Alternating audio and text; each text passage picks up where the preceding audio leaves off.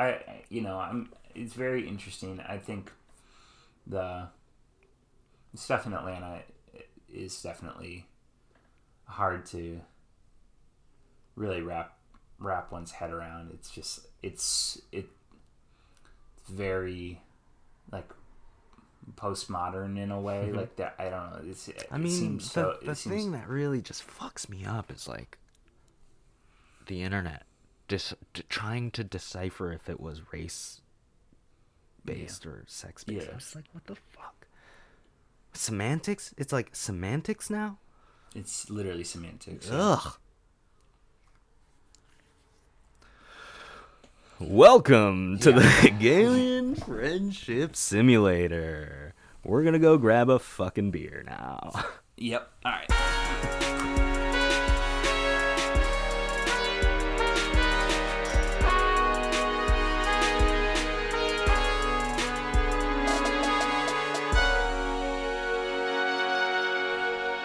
All right, we've gotten our beers. Welcome to the Hegelian Friendship Simulator. Look, you know the deal. It's the only podcast on the internet where we go through the Wikipedia article and try to make sense of the world. And we are not making sense of the world today because the world is not making sense. It's very confusing. But I could say the one thing that is nice and consistent is that I, as always, am joined by my delicious, delectable co-host, John Miklas. Oh, thank you, sir. I am joined, as always, by the sultry, the sensational. I think I've used sensational before. Alex Vergel. You said sensuous, I think, last time. Oh, and thank you. I think you said sensuous. Yeah. It's okay. You haven't used it nearly as much. I know you got a little nervous because I said it last time where I was like... New words. We need new words. But I like delicious. It's nice. Delicious, yeah.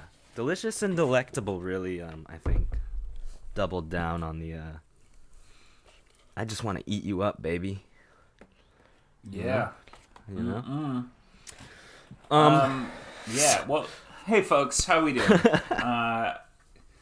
Thank you for checking in this week. This is, as Virgil said, another episode of the Hegelian Friendship Simulator. If it's your first time listening, thank you so much. We are happy to have you. And if you're back, oink oink. Come on, get it, little piggy. Get that content you need. Extra juicy today. Yeah. Verge, you got any old business, man? I was thinking about it, and I don't think I sufficiently prepared anything. So if you want to talk some old business, if you have any first, and maybe it'll spur my memory. Yeah, totally. I don't have a ton. Mm-hmm. I was thinking a lot about Whittier, Alaska. Oh, hell yeah. And I was concerned because the town of Whittier, Alaska does not seem like it would do very well with COVID. You know, so I checked, and it's doing okay. I saw an article from Slate from September that was about how they're doing everything that they can to make sure that nobody gets it, and like there had been like 7 total positives so far. Oh, okay. And everybody gets quarantined. And then I saw, I think on the Weather Channel, in your rooms on the Weather Channel, like a 2-minute video from January. So yeah, they're doing okay. That's good. So good to hear, right? Yeah, that definitely seems like the place that would either come out unscathed or like. Whew. So I'm glad they're on the unscathed side of things. Just lose it all. Okay, I did have something. Yeah. I watched the Easy LN documentary, the Zapatistas. Oh, nice. I watched that documentary, and there was a great line in there, and I'm paraphrasing, but it was regarding Zapaterismo, and the line was basically like, people come, and a lot of people want to come because they want to know how they could get something like this going, or like the ideas and blah blah blah. And I said, it's like you can't just copy and paste. You have to fight your own local revolution. You have to. It has to be. I don't want to use the word authentic, but it has to be like, what's the word? Organic within your own home. You know.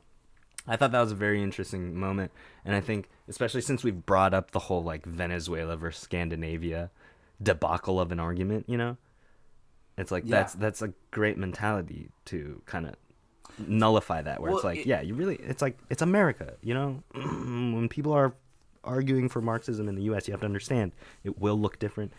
I'm not saying it'd be better or whatever, but the intent is not just to fucking do that again. And so it's so simplistic and reductionist to, you know. I think that's why EZLN and Zapatismo seems so advanced comparative to like, because think about the way that communism in the 20th century was like disseminated. It was spread like, oh, we're a Stalinist party, we're Maoist, we are Trotskyist, and that is it's incomplete, right? Because how can a kind of political system and a belief and ideology that is so built around killing the self, like annihilating the self, be simultaneously a cult of personality around these big these big people? It's like the sheer irony, right, of naming it after one person.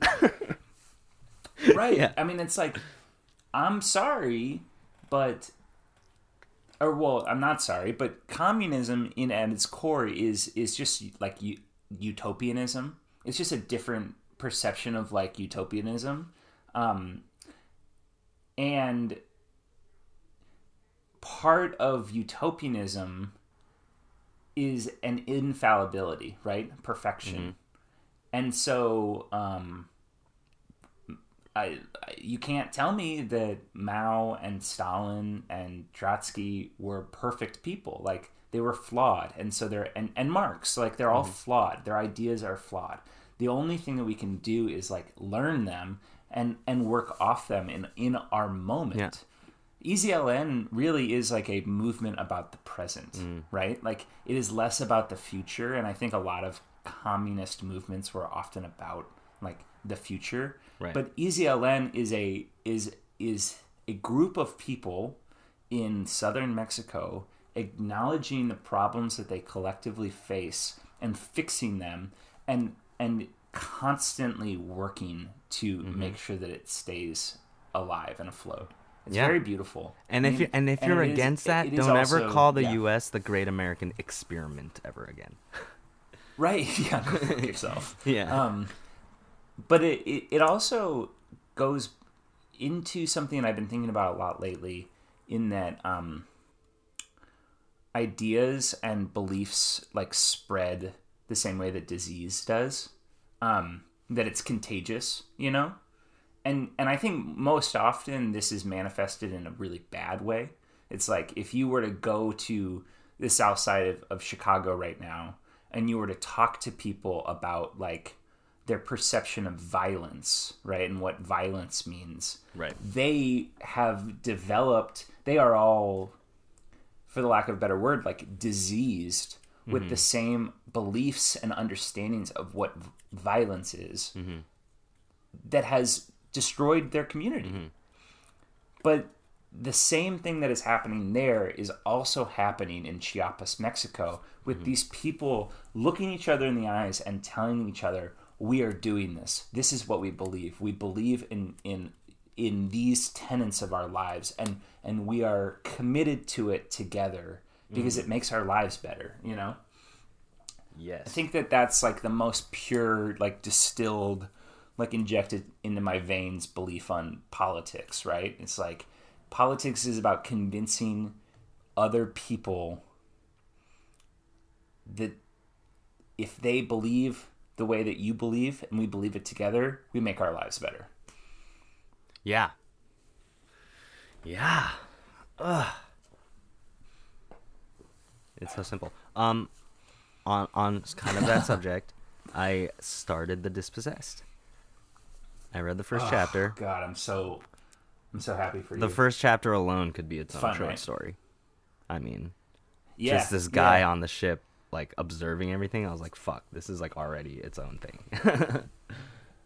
So it's on my book, someone has a quote like about the book that says, "Every single thing in this book is made up, and it all fits so perfectly into the story." yeah, Which I love. Where it's like, as a world building document, it's so intensely perfect, and then it's also add to the fact that it is like a thought experiment. Mm-hmm. It's comes out of the way that she thought of how to write it was like, what if it was like this instead of this, you know? And then she writes a perfect novel. Yeah. It's incredible.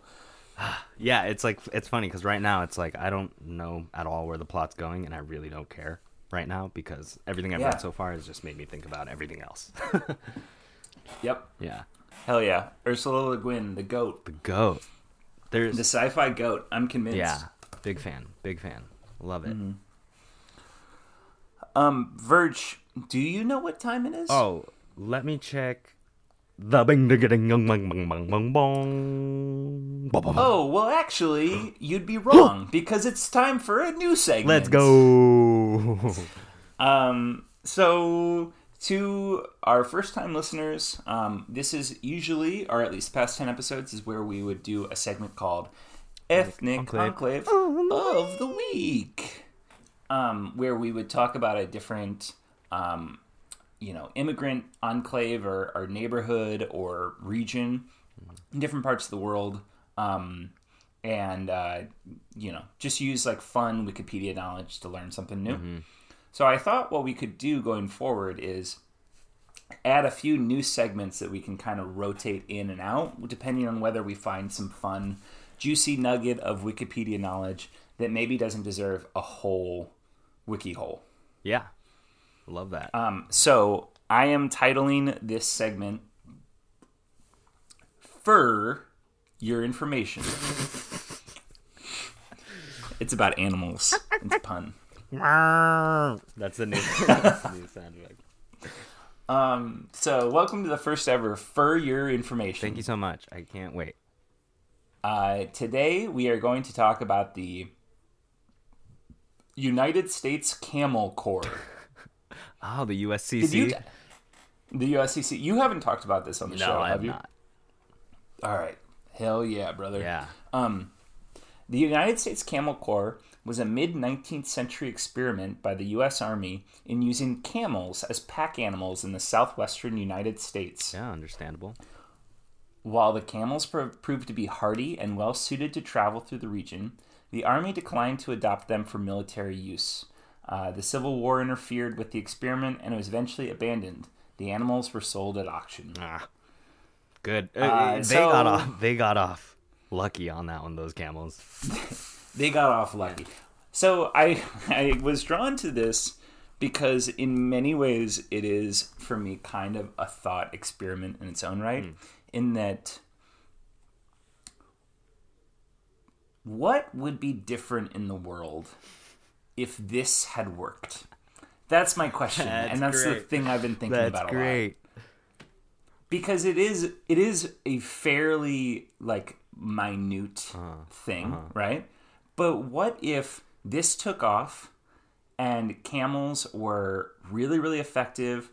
The U.S. Army loved using them, and for the last 160 years, there have been camels being breeded and domesticated in the Southwest United States, and like at this point not being used for like transportation because we still have cars, but they got introduced the exact same way and in the same like level of importance as the way like horses did in the U.S. Yeah, like where it's like normal to see like camelleros in the Southwest. Yeah, it's just a normal thing that people like experience. They're like, oh yeah, that's camel country, you know. Nothing more beautiful than seeing some wild camels out in, you know. Welcome to the camel state.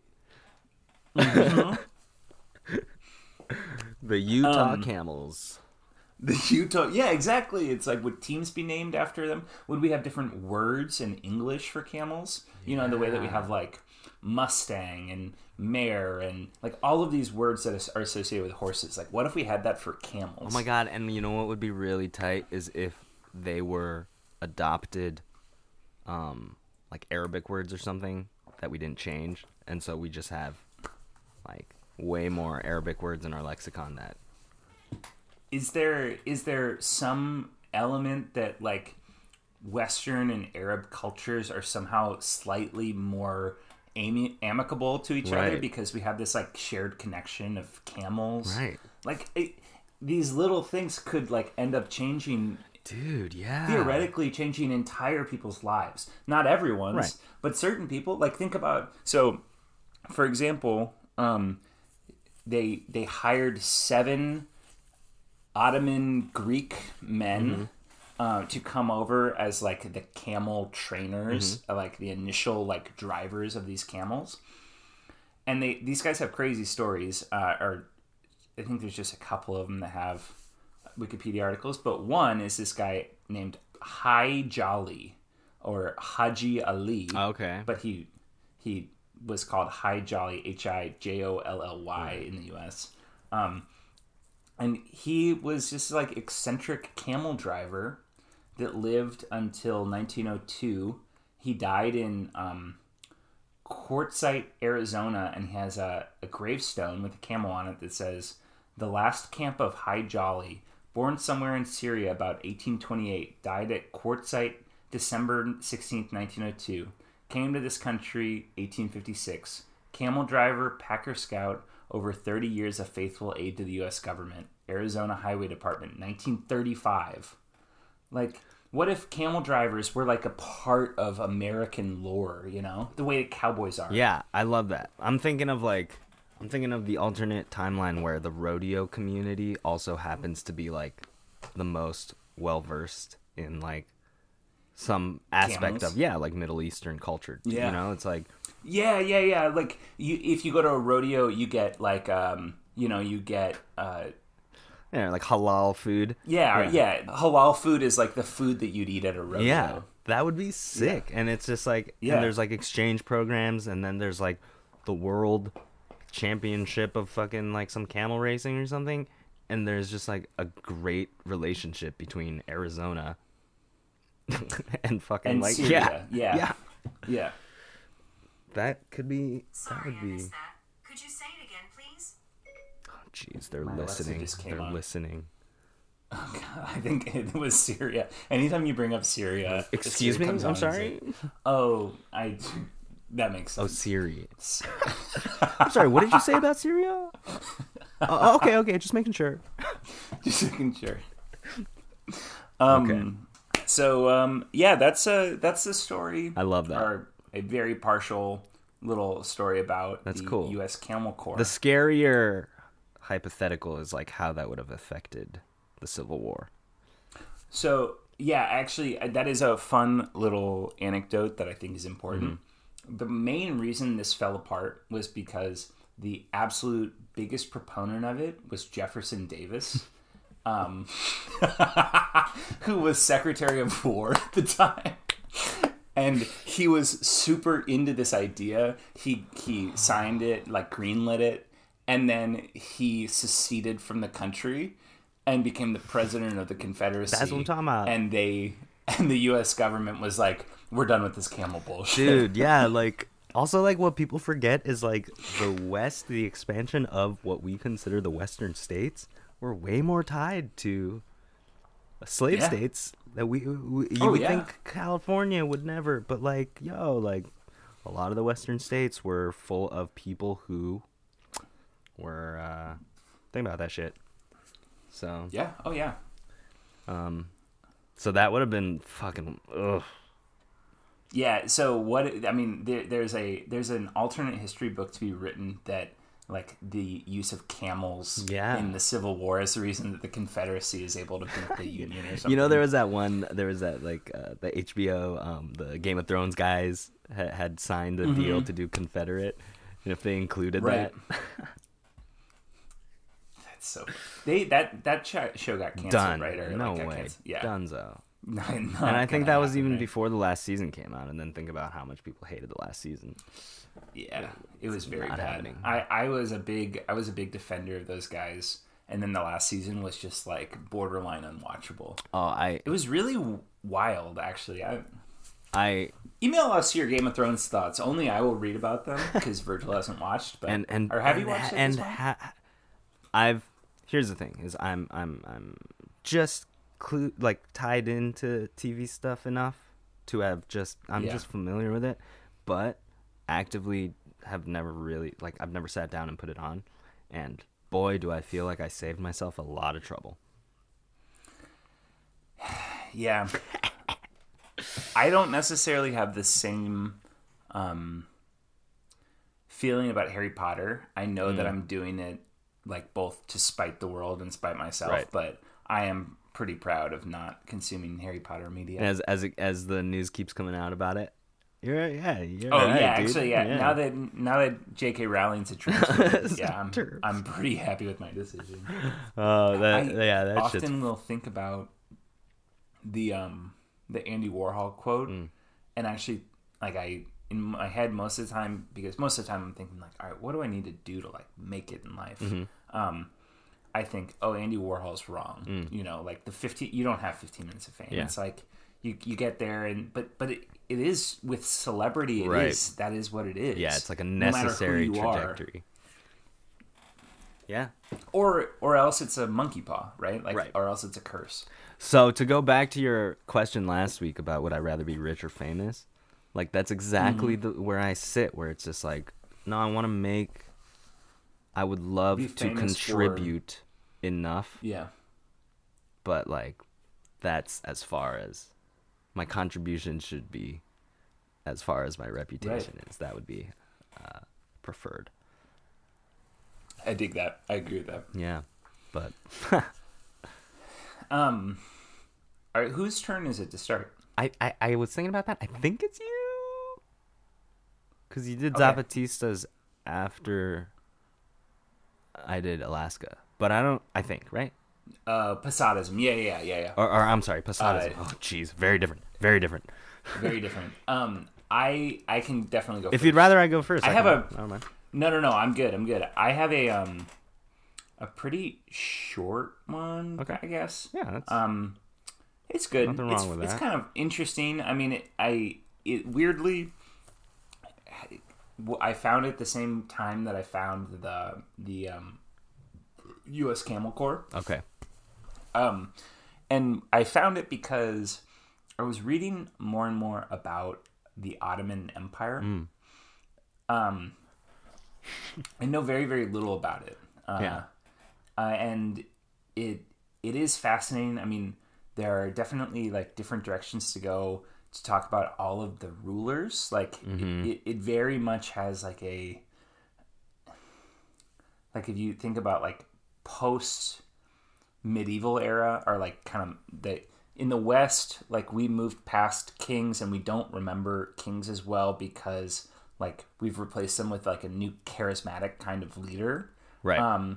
The Ottomans were doing that in the sense that their leaders have these very modern politician-y kind of personas and stuff, and they have these great stories. They all have a name, Suleiman the Magnificent. Of course. But we're actually going to talk about a different group of people who were contemporaries, while the Ottoman Empire was kind of at its height. Uh-huh. So we're going to talk about the Zaporozhian Cossacks. Ooh. And they were Cossacks who lived beyond the Dnieper Rapids, the land also known under the historical term Wild Fields in today's central Ukraine. Interestingly, today much of the territory is now flooded by the waters of the Kakhovka Reservoir. So the Dnieper River in Ukraine, I guess during the Soviet era, they put dams on the entire thing, and so all of these old world territories and lands that are talked about are just gone. They're underwater, which is crazy. Wild. So the Zaporozhian Sikh and this like their like semi-autonomous government, they grew rapidly in the 15th century, 1400s, from serfs fleeing the more controlled parts of the Polish-Lithuanian Commonwealth. It became established as a well-respected political entity with a parliamentary system of government. During the course of the 16th, 17th, and well into the 18th century, the Zaporozhian Cossacks were a strong political and military force, challenged the authority of the Polish-Lithuanian Commonwealth, Tsardom of Russia, and the Crimean Khanate. And I don't. When you think of like Cossacks, like, what is your like? Where do you go? Like, what is your mental like image of what a Cossack is? I always thought I like connect it with Cossacks. So I just pictured, like Russia adjacent is about as accurate as I can get. Because I always thought of kind of associate with Russia. Yeah. And like far Eastern Europe, but I also associate it with like military guys. Like I think of it as like a Cossack is not necessarily like an ethnic group, but like a type of like a unit. Person. Yeah. With this like a scimitar kind of like sword. So this is kind of what I've found. After reading more about it, it is like much more complicated and not, I don't think, very analogous to other parts of the world and like what our like cultural perceptions may be. The closest thing I think I could relate to them to is like pirates almost. So they are like a military grouping in the sense that the Cossacks are a group of predominantly East Slavic. They were members of a democratic, self-governing, semi-military community. And then they would just like fucking raise hell. Like they would get some land because there's just so much land there, right? They'd get some land, they would get better at fighting, and then they would just like not bow to any ruler. And so there were all these different large empires surrounding them, but different Cossacks and then they would pledge allegiance. So they were semi-autonomous in the sense that nobody messed with them, but they also would be like, Russia is asking us to join their empire to fight in a war with the Ottoman Empire. And so they'd say yes, and they'd do it. That's sick, dude. It's super cool. I mean, it's like, and so they kind of get in Russian and Eastern European culture, they get idolized a lot. Like there's like there's a type of art that is like almost nostalgic for the Cossacks and like life when you were, in the Cossacks, because they were completely eliminated after World War I, World War II, and like communism. Like that culture is like totally gone. I think, let's see, in 2002, 140,000 people claimed Cossack ethnicity. So it's less of an ethnicity as more as it was like a way of life. Right. That's fucking tight, dude. But so what I got drawn to is the kind of the image for the Cossacks in Wikipedia. Like there's a portal because there were like 30 different Cossack territories and groupings and stuff. And like there's a lot of other articles on it. But the image for it is a painting by this guy Ilya Repin. And it's from, let's see if I can, the painting was painted in 1891. So kind of after like the heyday, like, we're talking 14th through 17th century kind of thing, like the heyday of the Cossacks. It's called Reply of the Zaporozhian Cossacks, and it's a painting of like 10 guys in a battlefield, kind of, or they're all sitting at a table like drinking and having fun, And they're clearly in like a big open field with tons of people around them, but they're like enjoying themselves and like. Okay, I see it. There's like the big guy in the kind of like salmon colored. Yeah, he's laughing. Like they're all laughing, and like there's one guy in the middle writing, right? Yeah. And so this is a good example. This painting is a good example of that like glorification of Cossack living. The painting is about one of the fucking coolest things of all time. So in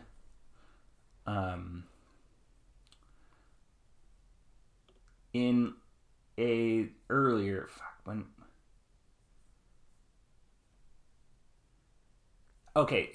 it's set in 1676.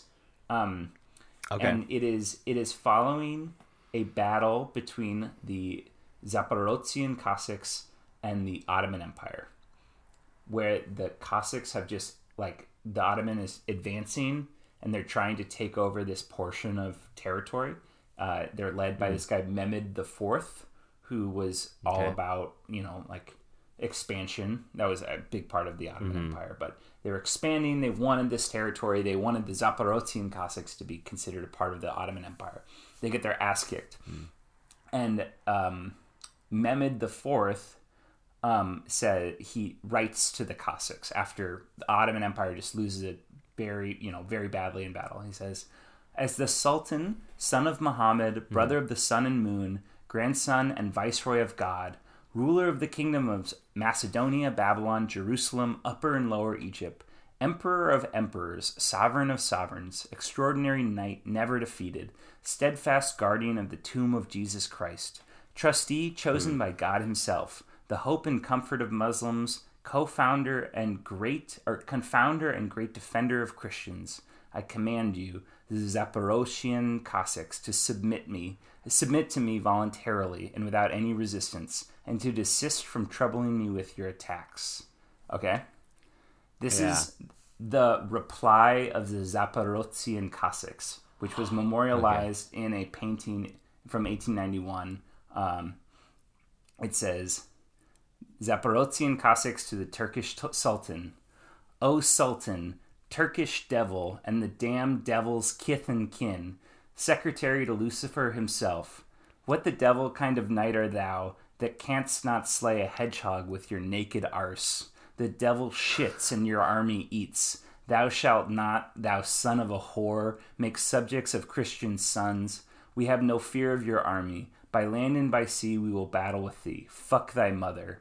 Thou Babylonian scullion, Macedonian wheelwright, brewer of Jerusalem, goat fucker of Alexandria, swineherd of Greater and Lesser Egypt, pig of Armenia, Podolian thief, catamite of Tartary, hangman of Kamyanets, and fool of all the world and underworld, an idiot before God, grandson of the serpent, and crick in our dick, pig snout, Mars ass, slaughterhouse cur, unchristened brow, screw thine own mother.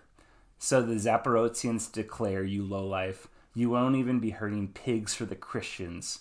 Now we'll conclude, for we don't know the date and don't own a calendar. The moon's in the sky, the year with the Lord. The day is the same over here as it is over there. For this, kiss our ass."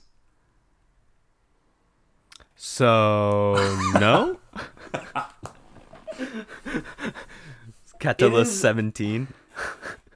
It honestly, I think it's almost better. It is more incredibly and deeply written. Like reading it, like I'm like dizzy from just like how it is the most over the top of this thing, which I interpreted to be like almost like a modern like type of humor, like the it's so like, clever. Fuck you. You think you fucking thought, I love it. It's like it was either like they all sat around like that and like were laughing and writing it together, or like one dude was just like, you know what, I'll fucking take this and wrote it, and then everyone was like, no notes.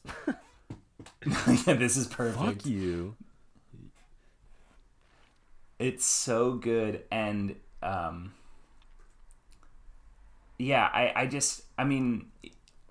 I find myself now wanting to be a Zaporozhian Cossack. You know, like I love the idea because I mean, at the core of it, obviously this is like all like a silly thing, but the way that they respond, it not only does it imply like fuck you, but it implies I would rather die than give up this life for your life.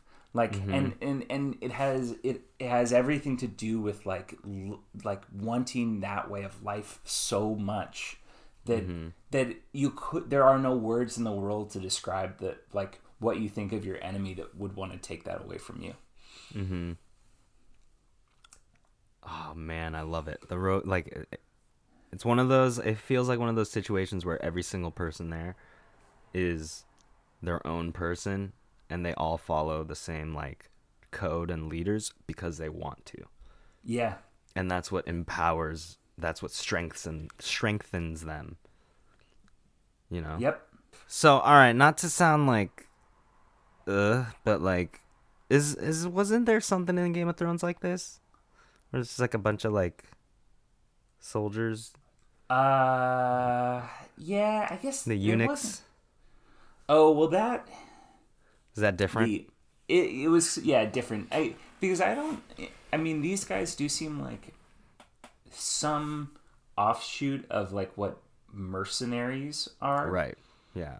But at the same time, so maybe the Game of Thrones thing is kind of similar in the sense that like that this is like the idea of being a mercenary growing after hundreds of years of doing it into like a cohesive culture group. And not necessarily ethnic group, but clearly a culture group of people.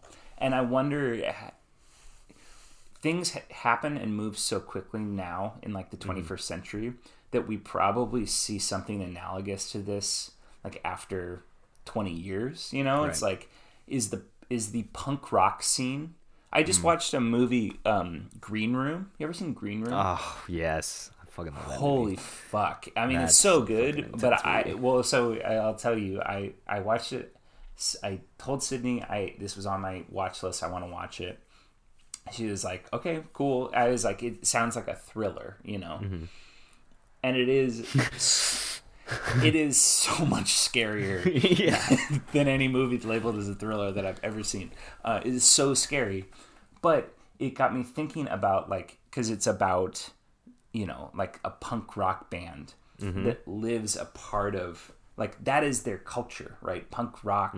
They are so deeply invested in that subculture that it is their primary culture. They know all the lingo. Yeah. And they live it. And they are a part, and so the Cossacks are like in not ancient, but like subculture from 500 years ago, just like we have subcultures. And for many people, and for large swaths of of humanity, that becomes your primary culture. All right. Well, I think that's all I got from my cool Cossacks. Fun Cossacks. Yeah, fun. Fun roving band of jolly mercenaries. Yeah, just absolute killers. But they do it their own way. They do it. They do it classy. Yeah, exactly. Yeah. What do you got for me, Verge? All right. I got 2 articles that feel only connected by one thread, and that one thread is kind of what we're going to lean into here. So I don't know if I should do the umbrella thing or if we should just get into it. Let's just get into it. Yeah. All right. So this is not my main topic, but this is where we're starting. Animal trial. Okay. Like a kangaroo court? No. In legal history, an animal trial was the criminal trial of a non-human animal. Whoa. Such trials are recorded as having taken place in Europe, specifically, of course, because literally only Europeans would think to fucking put animals on trial, from the 13th century until the 18th. In modern times, it is considered in most criminal justice systems that non-human persons lack moral agency and so cannot be held culpable for an act. So just like, let's sit in that for a second. Okay, there was a real time for about 500 years when people were putting animals on trial. Animals, including insects, face the possibility of criminal charges for several centuries. The earliest extant record of an animal trial is the execution of a pig in 1266 at a French place that I will not attempt. Such trials remained part of several legal systems until the 18th century. Animal defendants both appeared before church and secular courts, and the offenses alleged against them ranged from murder to criminal damage. Man, Christianity is a hell of a drug. It is a hell of a drug. Yeah, dude. All right, commonly tried animals. Animals put on trial were almost invariably either domesticated ones or pests. So pigs, bulls, horses, and cows, or pests such as rats and weevils. Creatures that were suspected of being familiar spirits or complicit in acts of bestiality. Complicit. Were also subjected to judicial punishment, such as burning at the stake, which is a very interesting moment because that specific connotation will come into my larger thing. Mm-hmm. Though few, if any, ever faced trial. They settled out of court. Okay, the Basel case. According to Johannes Gross in Kurse Basler Chronik, 1624, in 1474, a rooster was put on trial in the city of Basel for the heinous and unnatural crime of laying an egg. Oh, wow. Yeah. Which the townspeople were concerned was spawned by Satan and contained a cockatrice, which is like a little dragon thing. So now you're like, okay, 1474, a rooster lays an egg, and you're thinking, this is the devil. It's the devil. That's why they burned them at the stake? It's the devil, yeah. And then it probably smelled really good. Honestly, you just cook them. You can just cook them. I guess you wouldn't want to touch that meat after you thought it was the devil had it. Yeah. Yeah. Here's another one. Katya the bear is a famous female brown bear native to Kazakhstan who was imprisoned in 2004 after being found guilty of mauling two people in separate incidents. Sounds to me like they shouldn't have been fucking with a bear. Katya was held in the Arkalik prison in Kostanay. The bear was released from imprisonment and allowed to congregate with other bears after serving a 15-year sentence. Handlers report... So she was released 2 years ago? 2 years ago. Handlers report Katya socializing well with other bears after her long imprisonment. That's wild. So people done been doing this shit. All right, so that's like all right. So that's animal trial. We know animal trial. Yeah. Here's the other piece. The Indiana Pie Bill. You heard about this? No. I would have been very surprised if you had. Yeah. The Indiana Pie Bill, spelled P-I because it has to do with the mathematical pi, is the popular name for Bill 246 of the 1897 sitting of the Indiana General Assembly, one of the most notorious attempts to establish mathematical truth by legislative fiat. Despite its name, the main result claimed by the bill is a method to square the circle, which is like a big math, age-old math problem, pretty much been proven to be impossible. Whether you can, constructing the square with the same area of a given circle by only using a finite number of steps with compass and straight edge. Basically, it can't be done, but the bill, written by Crank, I love this, written by the Crank, which is a hyperlink, Edward J. Goodwin, and I was like, oh, well, and then the second half of the sentence does imply various incorrect values of pi, such as 3.2. He just decided that pi was 3.2, which is how When was this? 1897. Oh, okay.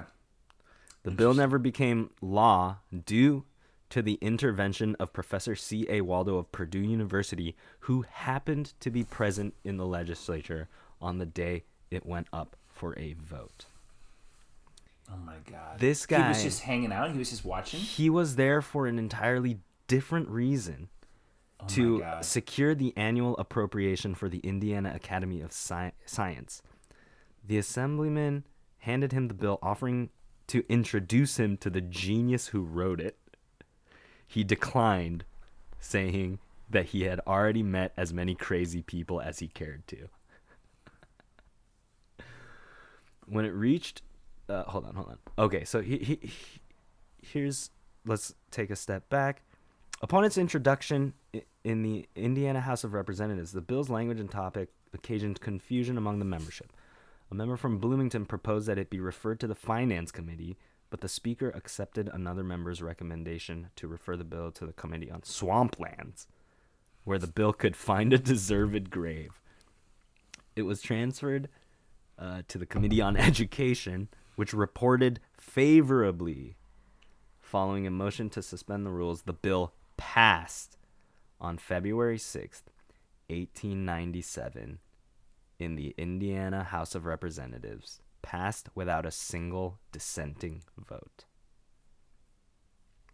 Now, the thing about this is, so this guy who was like, I'm a fucking genius. I figured out how to square the circle. And people are like, that's amazing. Mathematicians are like, what? No way. Impossible. He wanted to copyright his idea so that anyone who ever used this equation to square the circle would have to fucking pay him royalties.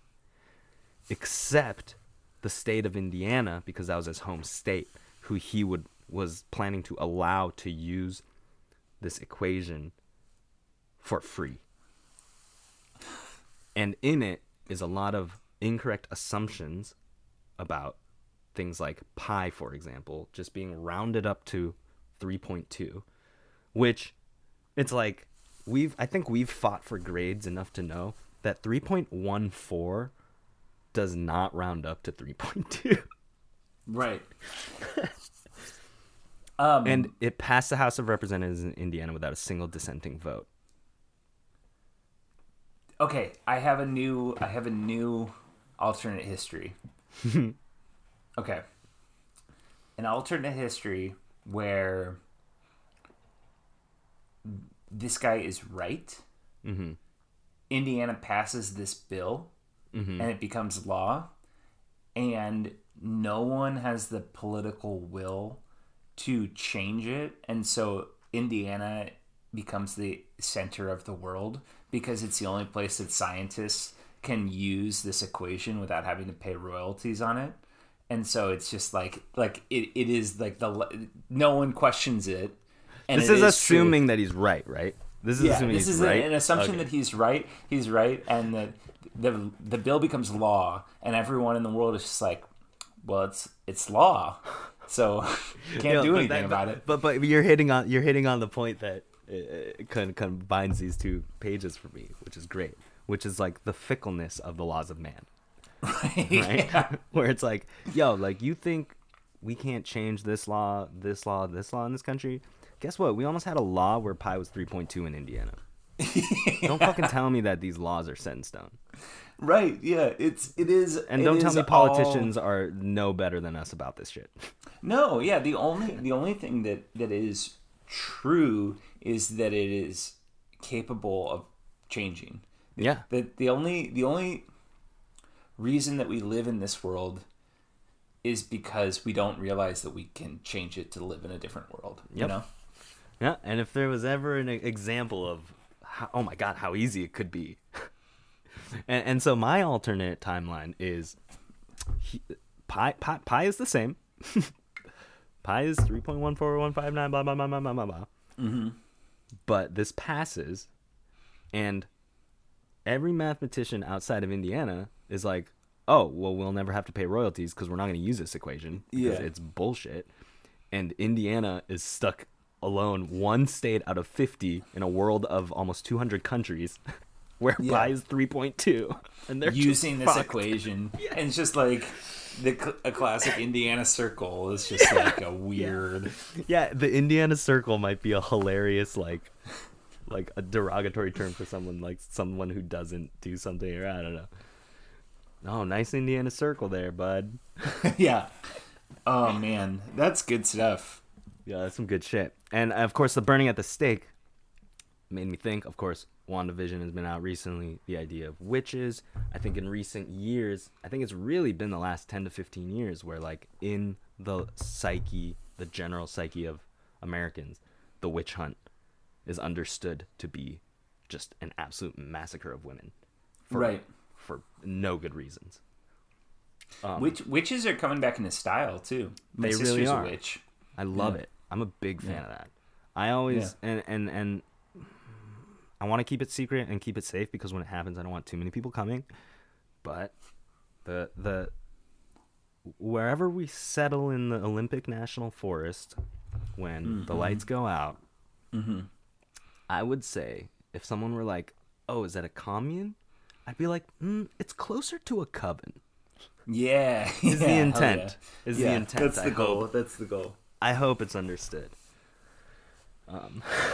But like, yeah, and it just makes me think, like, dude, the fucking folly of man's hubris, and how we're so still ingrained to see these things as immovable. Yeah, well, especially, so we've had different words or different like paradigms for what it is too, forever, right? Like for the like BC era, it was very, very locally produced gods, right? And like you just explain it. You're like, oh, that hurricane. Oh, well, that's because of the sea god. And he does this. He came from here, and so they've built it out, right? And then for 2,000 years, it was the divine, right? Like a singular God, like one creator, like this concept. And now we're entering into an era where it's like scientific, right? Like there are just laws of the universe, where atoms, quark, and our brain has these creases, and that's why. And we have all these names for the brain.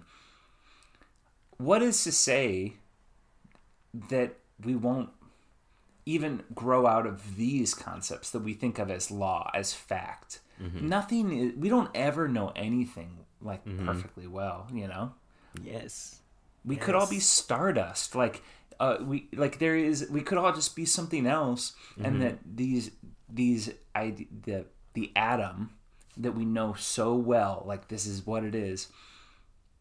We might just be misinterpreting what it is. It might be a piece of something else, and it might even not be what we perceive it to be at all. Like this is a thing in Three Body Problem that came up where it's like a proton in 3 dimensions, in a 3-dimensional space is tiny, but if you unfolded it into its 9 dimensions that we can comprehend, 11 possible dimensions, it could be like a massive structure that we can't, because we can only comprehend it from 3 dimensions. It's like, who fucking knows, dude? right, dude.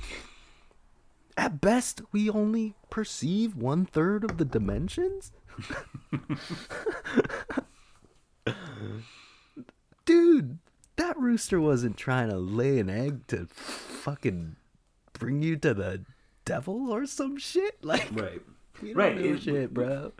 It's all just explanations in trying to explain what we do not know in the moment that it is happening. I was kind of struck by the rooster story, because it's easy to infantilize these people and say, oh, like, how silly. But I Right. started to think about the idea of, like, what would we do if someone in our community had a rooster that laid an egg and there was, like, no explanation for it, you know, no ability to, like, what would we do if faced with what we could not explain? Mm-hmm. Yeah, that's my thing. It's like the rooster egg thing. It's like if there was a rooster egg specifically now, maybe it would be, but there's got to be something that is. Yeah, we're just better at explaining things now, but that's not to say, like, we are, like, that person, the animal trial people, pretty much every foundation of what they based their life off of, what they said, well, I don't know much, but I know this, and this to be true. Probably their top 6 of, like, what they know to be true as the most concrete fact are all wrong. And that's not to say that they aren't and weren't right about some stuff, but the things that they were most confident about, they were probably the most wrong about. And I think that is pretty analogous to right now, that, okay, the rooster egg thing, we probably know it's not the devil, and we have an idea of what it is. Yeah. But if you ask me the 6 things that I'm most sure about in life, I'm probably wrong about all of them when it comes to the truth of the universe, you know? Yeah. Like, if there was, like, what seemed like a real digital glitch in the Matrix for a moment, like, that would be what it would be, right? Right. If I'm, like, talking to someone face to face and half their face just went meep, meep, meep for, like, 2 seconds, and they're just, like, back to normal and nothing has changed, and it has not affected anything, but also my entire understanding of not just concrete reality, but the fabric of the universe just went.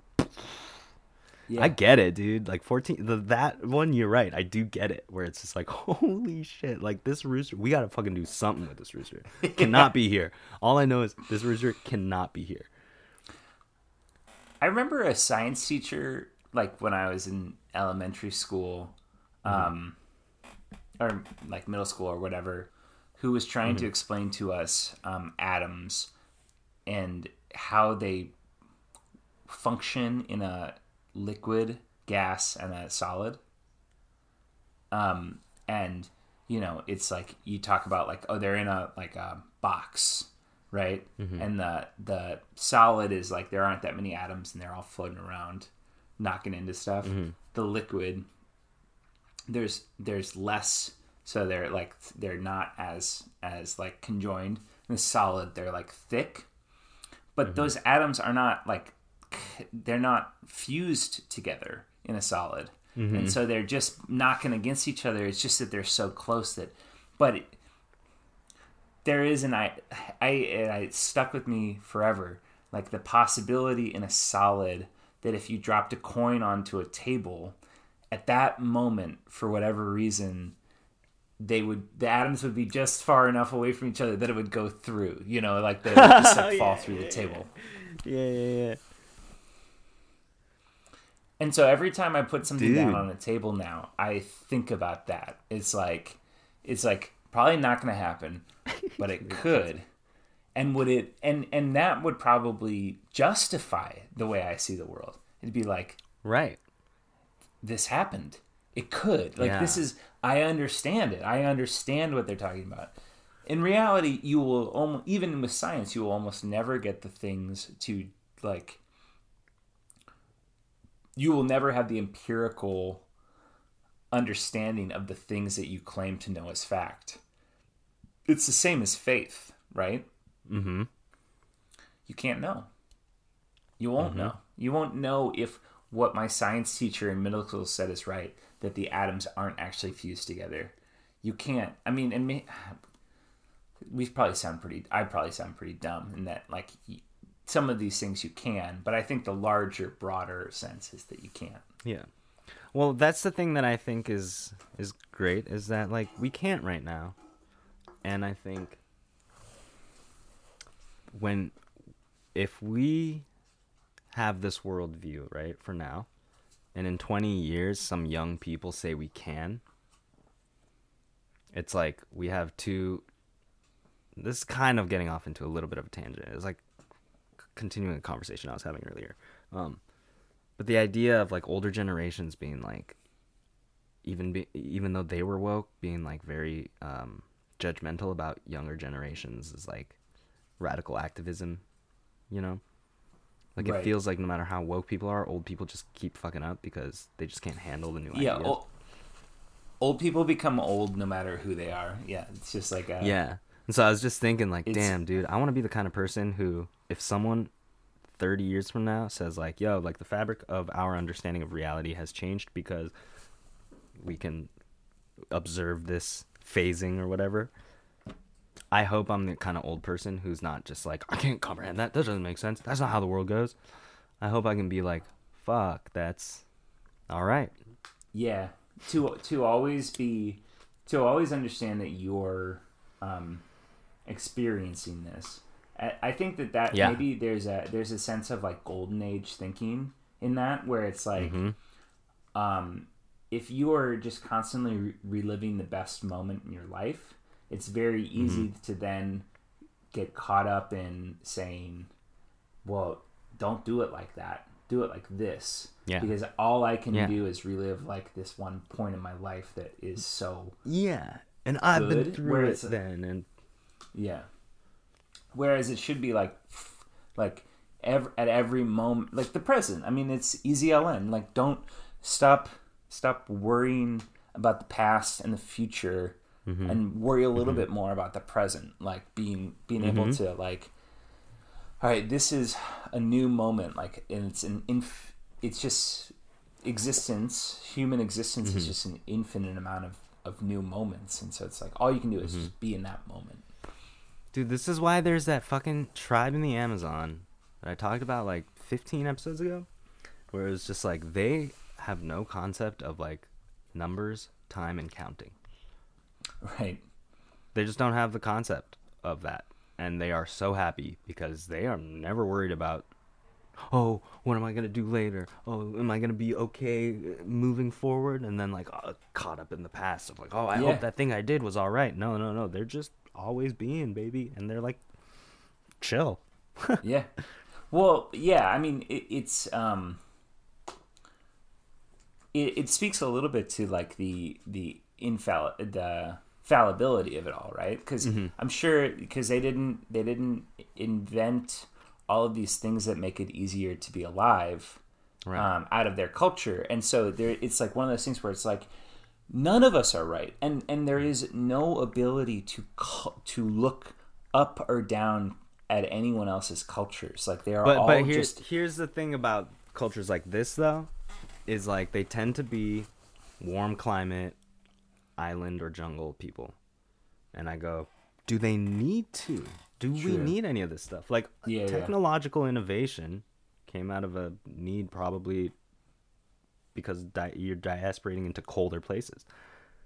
So then you have to think about the future because you're like, all right, it's getting colder and colder, blah, blah, blah. I think that's like an anthropological concept. I can't remember that. Yeah.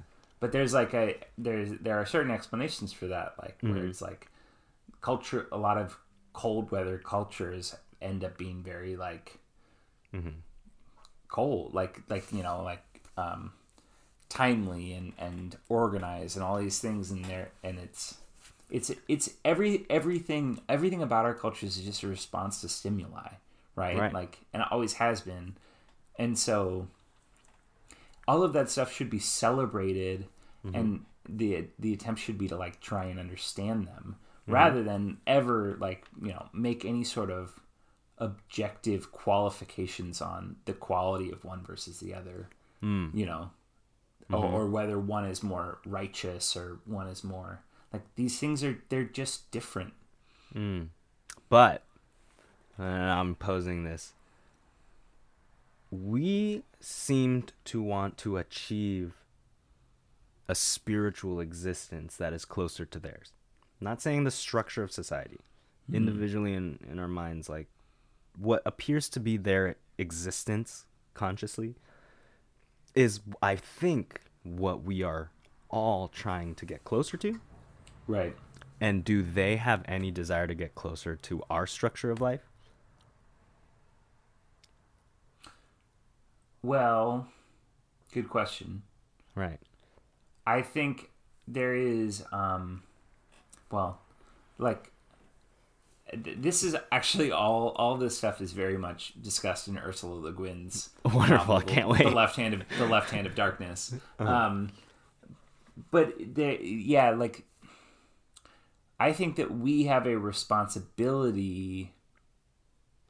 So part of her oeuvre and the Hainish cycle, which is like a lot of her most famous works are in the same kind of like expanded universe, but they're not narratively necessary to each other.